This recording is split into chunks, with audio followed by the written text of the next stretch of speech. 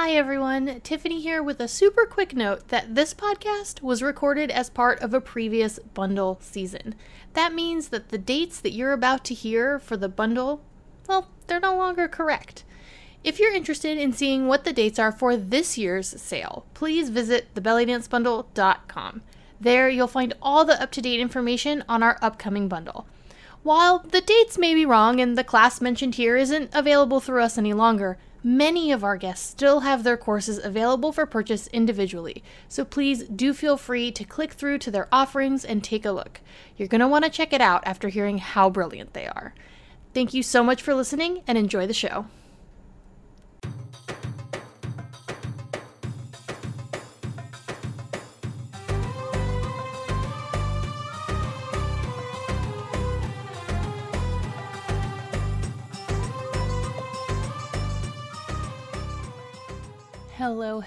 Hello, dancers. I'm Tiffany from Yalla Rocks, and guess what? The bundle is alive. It went up just this morning, and there are already so many people jumping in. This is literally my favorite day of the year.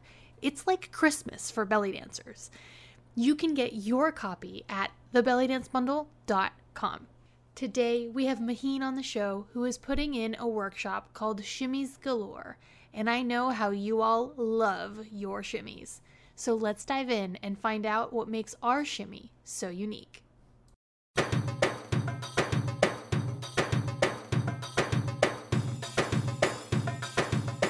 Hello, dancers, and welcome to Yalla Rocks, the belly dance podcast that helps you design your personal practice. Today, we're here with Maheen of the Belly Dance Quickies. Welcome back to another year on the podcast and your fourth year with the bundle. Yeah, you've been with me since the beginning. Yes, it is. Thank you so much for having me.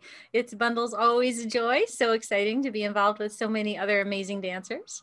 It's the lineup every year is amazing. And so it's like so great that we're expanding and getting all these people involved and excited. I can't wait for people to jump into this year's bundle.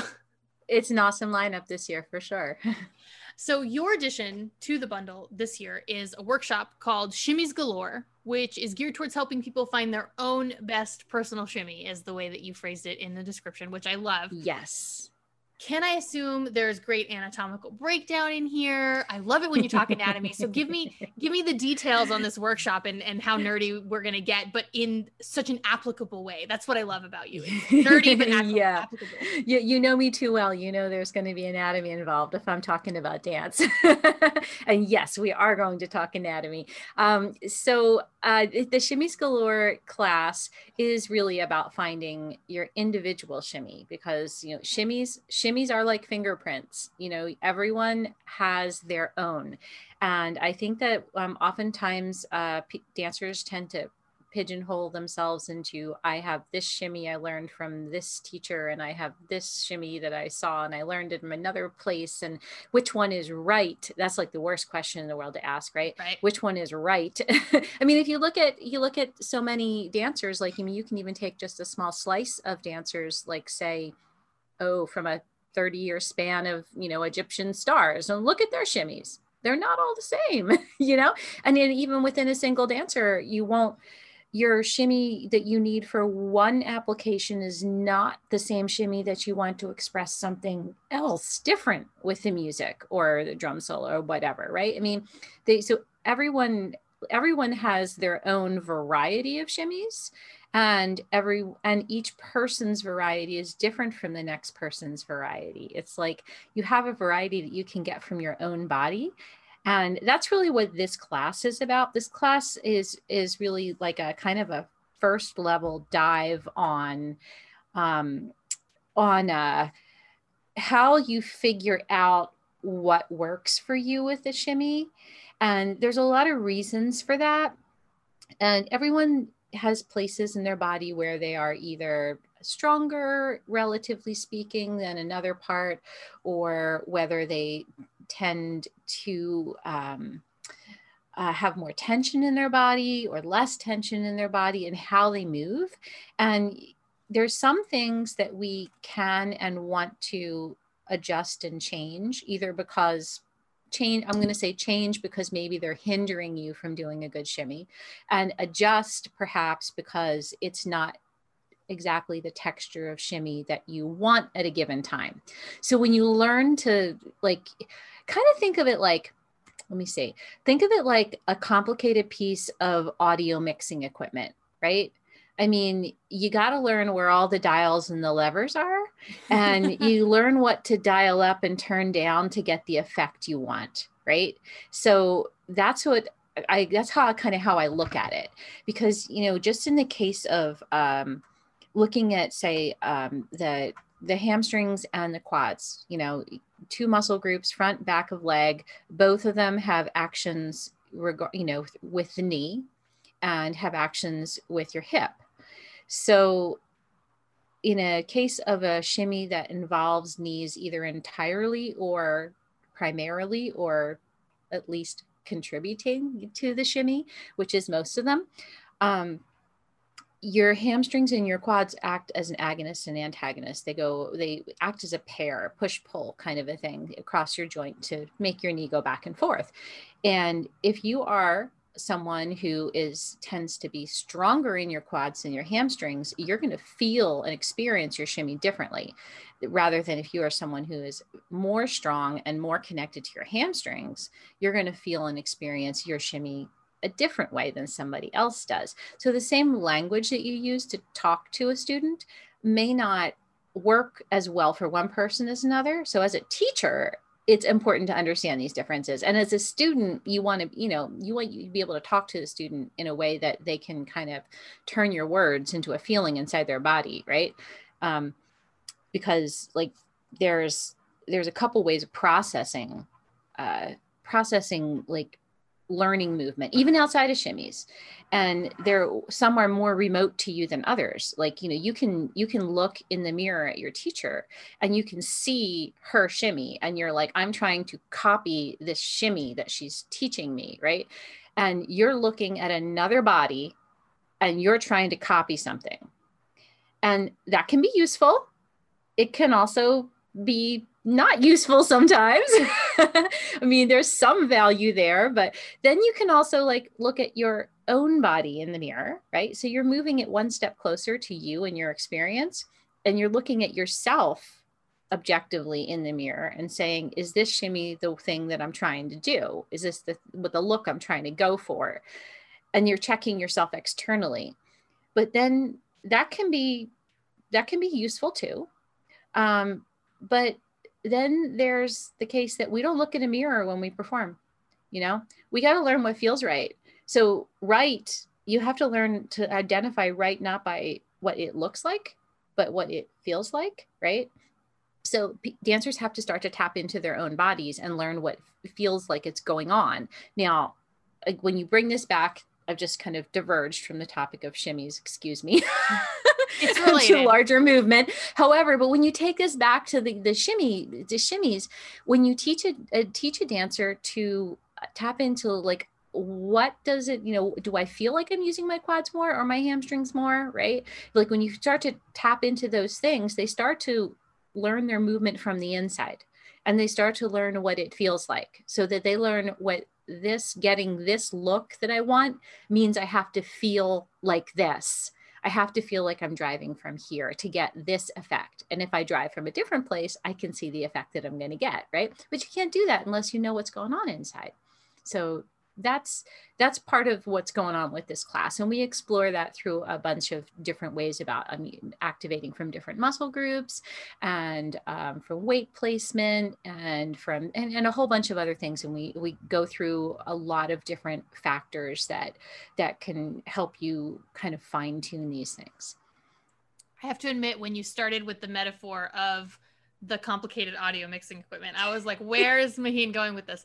But actually, the more I think about it and the more you're speaking to it, I can actually see exactly what you like, why you chose this, right? As the top of the head came out today, because I almost feel like when you're looking at your teacher, right, when you're still looking at it from the super external point of view, it's almost like it's a preset on the equipment, right? Like you're trying, your teacher is the preset, And then as you move it to you in the mirror, as you move it inward, it's you taking that preset and like adjusting it to fit you. And then you can move through all these different presets, because you're right. Like if I look back at my own dance journey, I'm like, okay, I know how Nicole shimmied, and I know how Helena shimmied, and I know how Zara shimmied, you know? And so like you take all these things and then they kind of merge into this personalized fingerprint, but you've got all the presets still stuck in your brain just from studying them.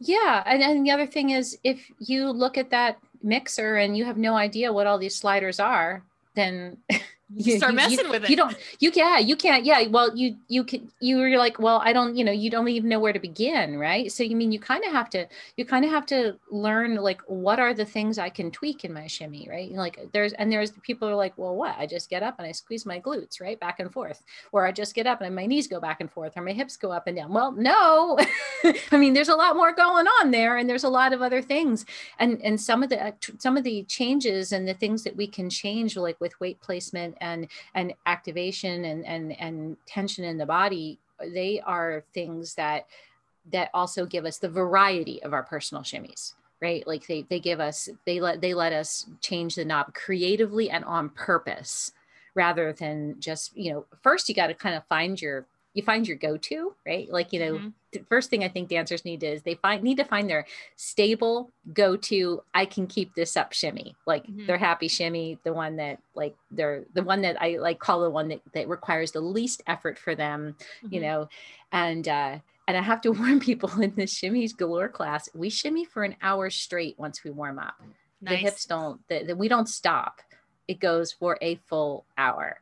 So we have to find our resting shimmy, which is like your happy shimmy that you kind of settle into. So that's awesome. I'm so excited to take this class. Every time I talk to you and we start getting nerdy about anatomy and like how you can make all these things, I'm like, we have to jump in. Like I can't wait. So what do you see the most with your students, with people you've taught? What is the biggest trouble people have with shimmies, like across the board, if you had to generalize a struggle? I don't know that I could generalize across the board entirely, but I think one of the most common things I can say is overuse of tension. And whenever tension is a muscle activating, right? And when a muscle activates and you don't fully release it, it just continues to hold a certain level of tension. And then when you think about how muscles work as in a cooperative pair, if you have, let's say, I'm going to take, for example, again, as an example, quads and hamstrings. Let's say that, you are holding tension in your hamstrings. Every time your quad has to activate to do its part of the flexion and extension of the knee, even the small degree that we do in a shimmy, right? Every time that quad has to activate, it doesn't just have to do its job. It also has to pull against a hamstring that's working against it. So I mean, if you're carrying too much stored tension in a part of your body, or even in a part that's adjacent, let's say, with a shimmy, you can go up or down from that pair of muscles, and you can talk about in your glutes or in a low part of your abdomen or in your calves. If you've got tension that's adjacent to that area, that's also going to be something that you're going to have to exert against to get the same amount of movement. And this is when, things get to feel unsustainable. And that's when you're like, you tire out, or you're just like, you hit a hitch. That famous, like when you're learning to shimmy and you're like, okay, knees, go, go, go, go, go, go, stop. Hey, I didn't say stop, knees. What are you doing? Right? Like, car you're going to start over. Yes, exactly. It is. It's like what happened? That was not intentional. Right. I mean, you have to work past that. And then there's a whole bunch of like other like neuroscience kind of things behind that, I don't recall if we talked about that in the Shimmies Galore class or not, but I definitely do have a whole blog post about what happens in that on a biological level. We're going to be linking that in the show notes. Yeah, I can share that with you, because that it really kind of gets into into like the biological processes of learning a shimmy or any movement really, but I applied it specifically to shimmies when I wrote it. And it's very complementary to the shimmy schooler class. Mm-hmm. If for no other reason, it's encouraging. You still got to put in the work though. It's not a quick fix. It always comes back to putting the work in, right? Always, so, always. I like that you bring up tension too, because it goes back to what you were saying about finding your resting shimmy, right? Like, because you can't be in a restful, like, shimmy state if you're holding all of this tension the whole time. And it also like, and it comes through in your dancing too, right? If you're holding the tension the whole time, you're not getting those loose, right? If you're looking for a looser hip movement, you're not going to get it if you're sitting on all this tension the whole time. Right. But if if you're like at the climax of a drum solo and you want that super tense, super tight shimmy, I mean, you know how to get it. But when it comes down to something like a beautiful, tarab piece or something that has really soft and you've got this luxuriously, sounding canoon going, I mean, maybe you want something just much more open and languid, but still gives you that shimmy feeling, right? I mean, so that's where the variety comes in, so that the variety allows you to have more vocabulary in your shimmy, rather than just I shimmy or I don't shimmy. So, and it's the contrast that makes it interesting too, right? Like you don't want to shimmy the same way through an entire drum solo. You would be bored, everybody else would be bored, right? It's like, it's not a, you have to have the contrast of the tension with the loose, with this kind of shimmy and that kind of shimmy to kind of give it that well-rounded approach. So I love like having this base shimmy, right, that you can then branch out of. And see, the thing is, not everyone's kind of tension effect shimmy, like, if you want that tense, like really vibratory, high strung kind of shimmy, not everybody's is going to be executed the exact same way on their body, and they won't feel it the same way on their body, and so by taking people through a series of ways to explore how they shimmy and ways to check themselves and check in with different facets, all those levers and dials, when that helps them to find what works. There's like, that doesn't work for me. That doesn't work for me. Bing, this works for me. It's like, hey, you found something, hold on to it. And it's perfect for you, but it may not be perfect for somebody else, right? So a teacher can tell you, most teachers will teach you how to shimmy and they'll teach you what worked for them. They'll teach you the thing that is their happy shimmy, their tense shimmy, their relaxed, loose shimmy.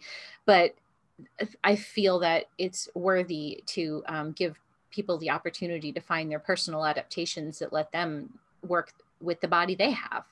So I think it comes back to this idea of like not being a cookie cutter dancer and not copying other people's styles, like going through the work and the time to find your own style and your own way of moving. And that's not something 100%. I could not agree with that more. Right. It's not something that we're necessarily taught, because we're taught to copy our teachers, and at first that's how we have to do it. But like, yes, we're not necessarily walked into the next phase of that. And I think that what you're talking about and like finding your shimmy, I think it does that. It starts to it builds the bridge, right, between like the things you've learned and, okay, now you're working on how do you dance and how do you express yourself and how do you move your body. Right. I mean, there, many years ago, I think now, Todd Henry did an excellent podcast on the artistic development, and it's true no matter what you do. I mean, you come in, you explore something, and as you're learning, you do a lot of copying, right? And you, when you copy and copy and copy until you kind of get the urge and the need to do your own thing. And then you diverge from the thing you learned, you start to create your own things.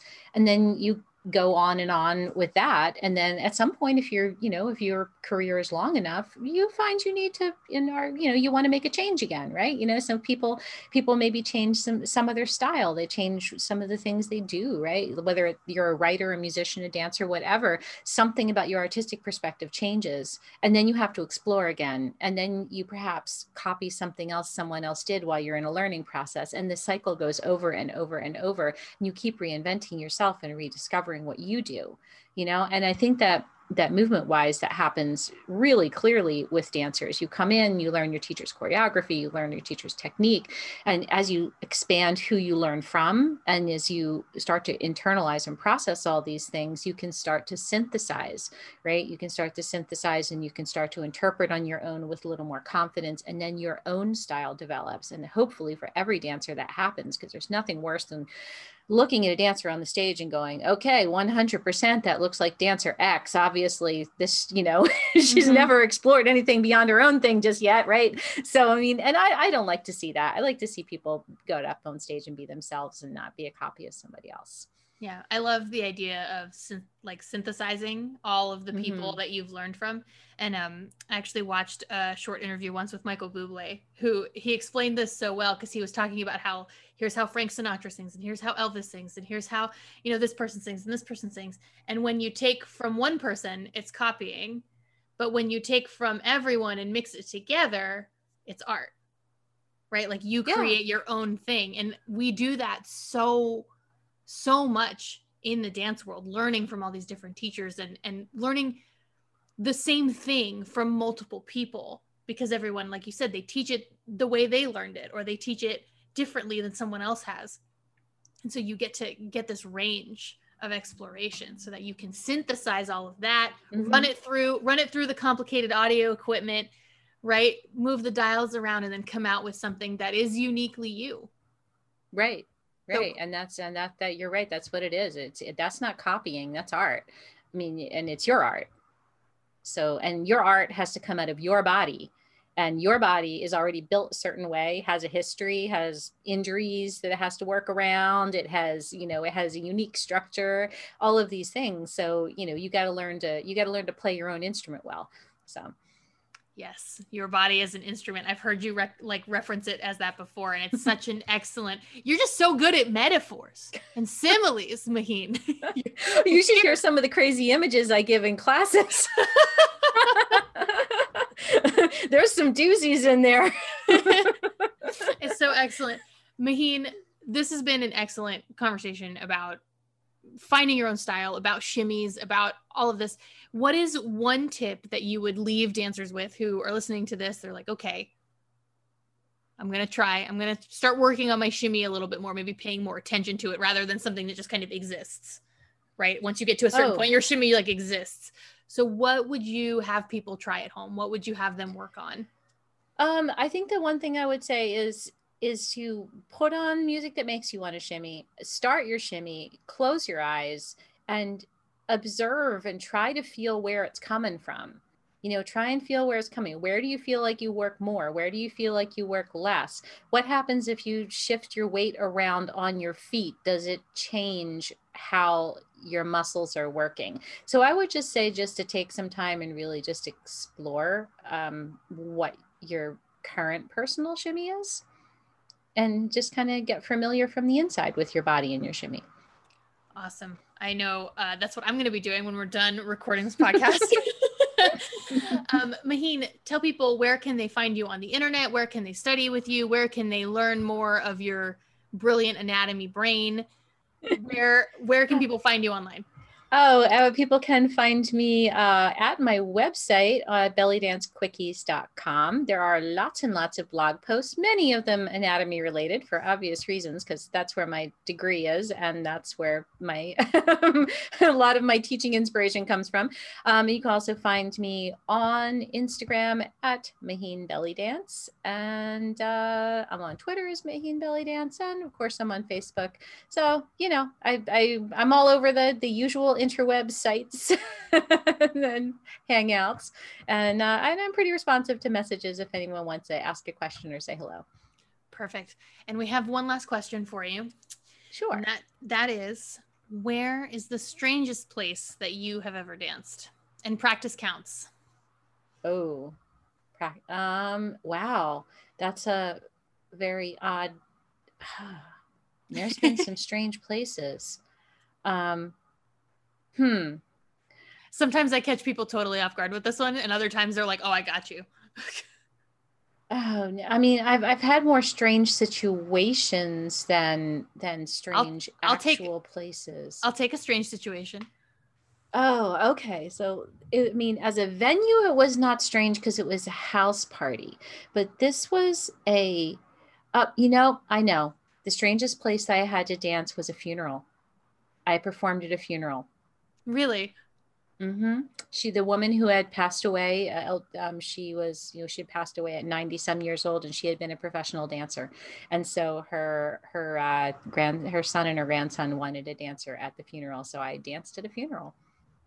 But that's a really great way to honor somebody who did that in their lifetime. That's cool. Yeah, I know. I felt like it was very strange, but in context, it made sense. And most importantly, it made sense to everyone who was at the event. Yeah. Because that's what would really have felt awkward, is if the people who were there felt like I shouldn't be there, but it didn't happen that way at all. But it was definitely an odd one, and I've never done another one since. Definitely strange for you to walk in.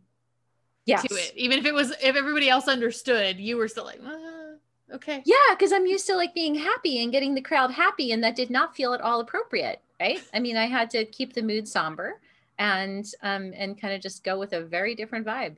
So yeah, that was definitely my strangest gig. That's super interesting. Maheen, thank you so much for your time. Thank you so much for being part of the bundle all of these years and being with me from the beginning. And my pleasure. I want to thank you too, like on recording, that you actually like changed the course of my entire life with one of your daily belly dance quickies back in like 2009. Oh my goodness, which one? It was a year in review one that you did. You pointed to Chris Guillebeau. Oh, yes. Yep. And it's a treasure. I went over there and I started reading, about all the stuff that he does over on his site. And I was just turned on to this whole lifestyle of location independence and traveling and travel hacking and like all these things that, when I never had thought to question the 9 to 5 or anything. Yeah. Chris Guillebeau and Todd Henry, two of my very favorite people as thought leaders. So, you changed the course of literally my entire life with that. Oh my goodness. Well, thank you for letting me know that. So thank you so much for everything, literally. And I'm so excited to have you back for another year. Thank you so much. I'm really excited for the bundle again this year. Thanks for having me on. Everybody, thank you so much for listening, and I will talk to you tomorrow. Bye. Bye.